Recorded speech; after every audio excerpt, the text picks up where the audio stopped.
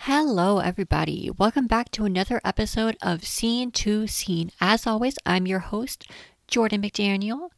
And this week on the podcast, I wanted to do things a little bit differently. We've been covering movies and TV shows, but since the end of the year did just happen, I want to talk about my favorites from the year 2022. But right before we start into that, I want to say that my eye has healed. I am no longer eye patched. I know a lot of people were concerned and offering up support and like emotional help and all that things. Everything's fine now. I am no longer eye patched. I had a cornea abrasion and it has since healed. So we're all good.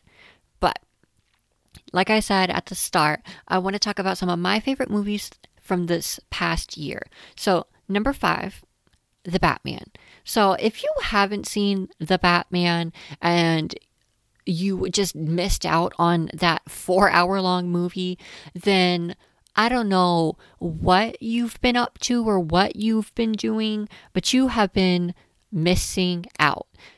The Batman, Matt Reeves, Robert Pattinson was amazing. It was probably one of the most realistic, comic book accurate, depiction of Gotham City and what it really would look like in a modern world.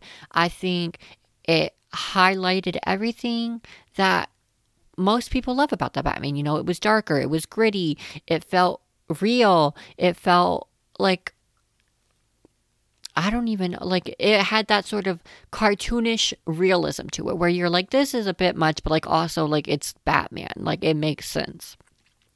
Standout performances, Robert Pattinson, of course. I don't think he's necessarily the most imposing Batman, but I do think that he is a good role or a good fit for the role. Zoe Kravitz's Catwoman and her ambiguously bisexual lesbian sort of thing. She was good. Loved the nails. Icon. The Penguin was also a welcome addition to the club in the movie. I want to go to the Iceberg Lounge. It made me want to go party. I want to go be a shot girl at the Iceberg Lounge. The top half though, but not the below drugs. No. Just the top. Just the top. So that's number 5.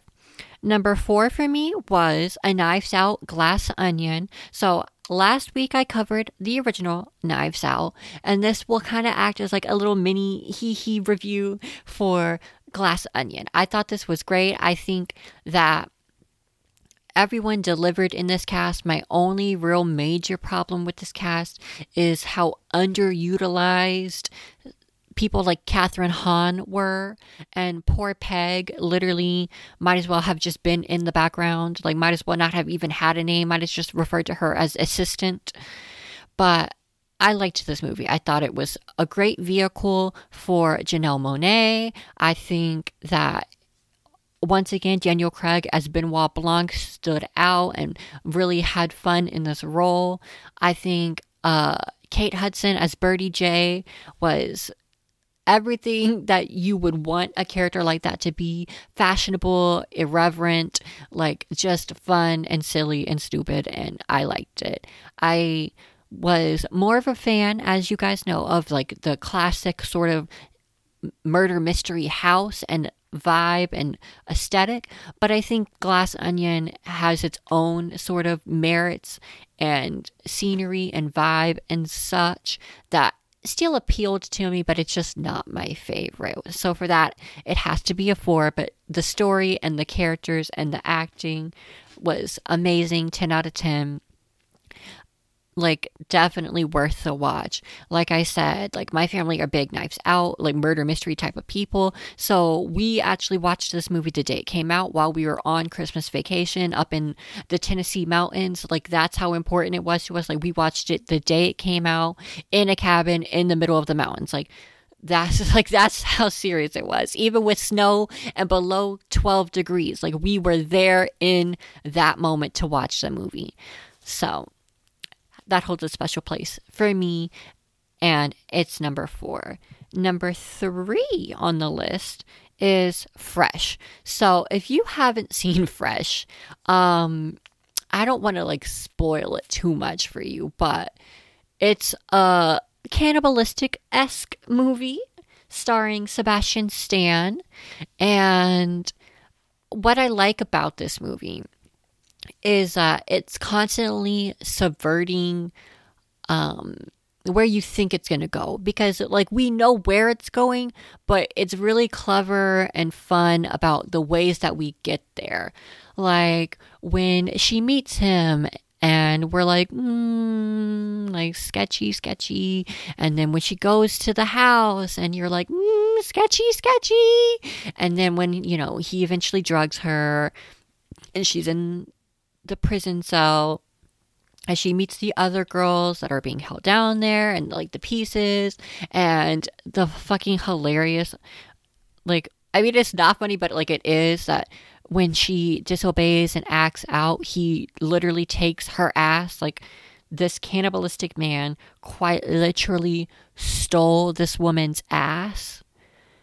Like, I mean, come on now. It is the moment. I think Sebastian Stan is having fun, and it's a funner, different role for him as opposed to like Marvel related things like the Winter Soldier.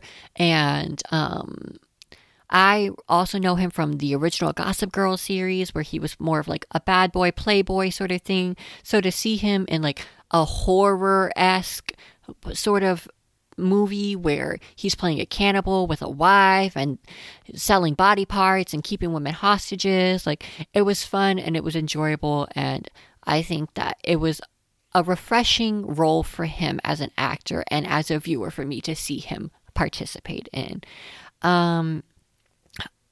I think the female lead, who I can't remember off the top of my head, she's also fun and enjoyable. I mean, I feel like a lot of movies you don't always root for the hero because you're like, God, you're so boring, you're so basic, like, you're so ugh. But like throughout the movie, you're like rooting for her because she is careful and she is trying to be as cautious as she could be. And situations like this, like, these are all fears that women like us have when meeting new people, meeting strangers, going on dates. There's always that possibility of like, could this person be a psychopath? And you're always like, ooh, fingers crossed, like, hopefully not, but like, probably so. So I think that character is able to work and manage and sort of be rooted for, as opposed to some characters in that situation where you're like, God, like, why would anyone want to kidnap you? Like, Jesus, you're so awful. But like, you genuinely like her. I also like the sort of ambiguousness of the fact that his wife has the amputated leg, and you're kind of left in the wondering sort of thing about like, was she a victim? Did he take her leg? Did she survive? Did they, get kidnapped and she agreed to work for him? They fell in love. Like, I like the ambiguousness of that. Number 2 on my list is Doctor Strange in the Multiverse of Madness. So listen, I am more of a DC person than I am a Marvel person. I've always been a DC person. I love the DC characters more. I think DC storytelling and cartoons and like video games and all those things have always interested me more and have drawn me in more than Marvel.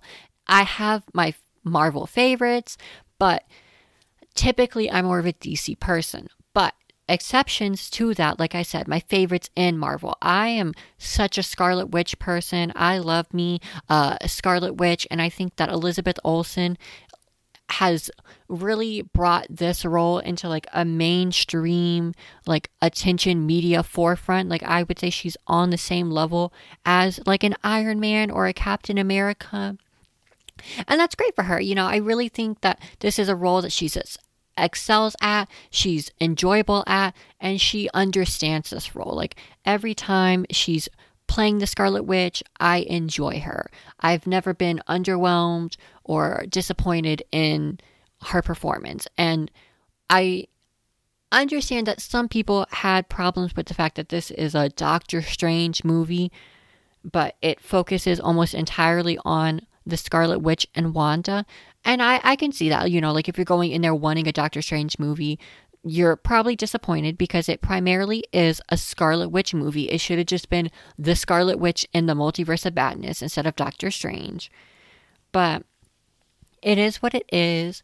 Doctor Strange in this movie is kind of like whatever. He's there. And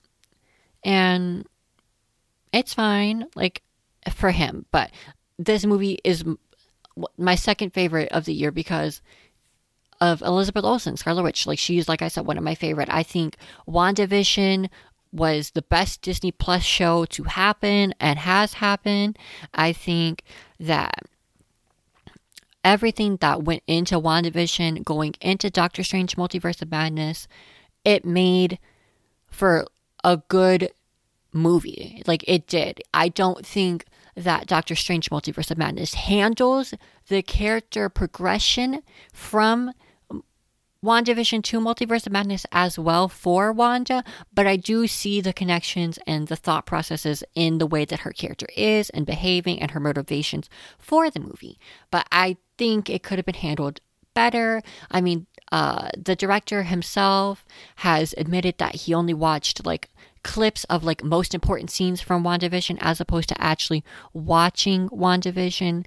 So that could be a big indicator as to why maybe her character doesn't seem the same from the show into the movie, but I do think it works. And as always, Elizabeth is fantastic. So, my number one movie of 2022, you guys, is Scream 5. Now listen. I am a horror movie person. I am a big horror person. That is my genre. That's my realm. That's where I find my most enjoyment in like movies and entertainment. I love horror. And with that said, Scream and the Scream franchise is my favorite horror franchise. I love Ghostface. He's my favorite killer. I've got like Ghostface little pop figures and everything. Like, he's my favorite. When I play Dead by Daylight, he's my killer most of the time. I enjoy Ghostface. The presence and energy that is a Ghostface in the Scream movies is one of my dearest like favorite people and like entities in horror. And Scream 5 delivered everything that it needed to deliver for me. So, a little background on me. Like I said, I'm a big fan of Scream, but I have never been old enough to see Scream in theaters. Scream 5 was the first time I've ever been old enough to go see Scream in theaters. Scream 1, 2, 3 came out before I was born, I think, or Scream 3 came out like right as I was like a baby. And then Scream 4 came out in like 2013. So I was 13 at the time. So I wasn't able to go see it. But Scream 5 came out and I was finally old enough for the first time ever to go see a Scream movie in theaters on release, debut type thing. And that will always hold a special place in my heart. And bonus, Scream 6 comes out on my birthday, March 10th. So it's like paying, like, the fact that it comes out on my birthday is like even bigger. Like this franchise will always hold a special place in my heart. But as far as Scream 5 goes, I think that it was a good, soft reboot continuation. I think the inclusion of the legacy characters worked. The only problem I had is that, like most people, I felt the main character, Sam, was kind of like lackluster. Like, I don't feel she has the gravitas, the acting ability, the character itself to carry a franchise like a Sidney Prescott. But with Scream 6, I'm excited to see where that goes. On top of that, I think Jenna Ortega as Tara, she should be handled and treated as the main character. I think given the success of Wednesday, I foresee her star power taking center stage further.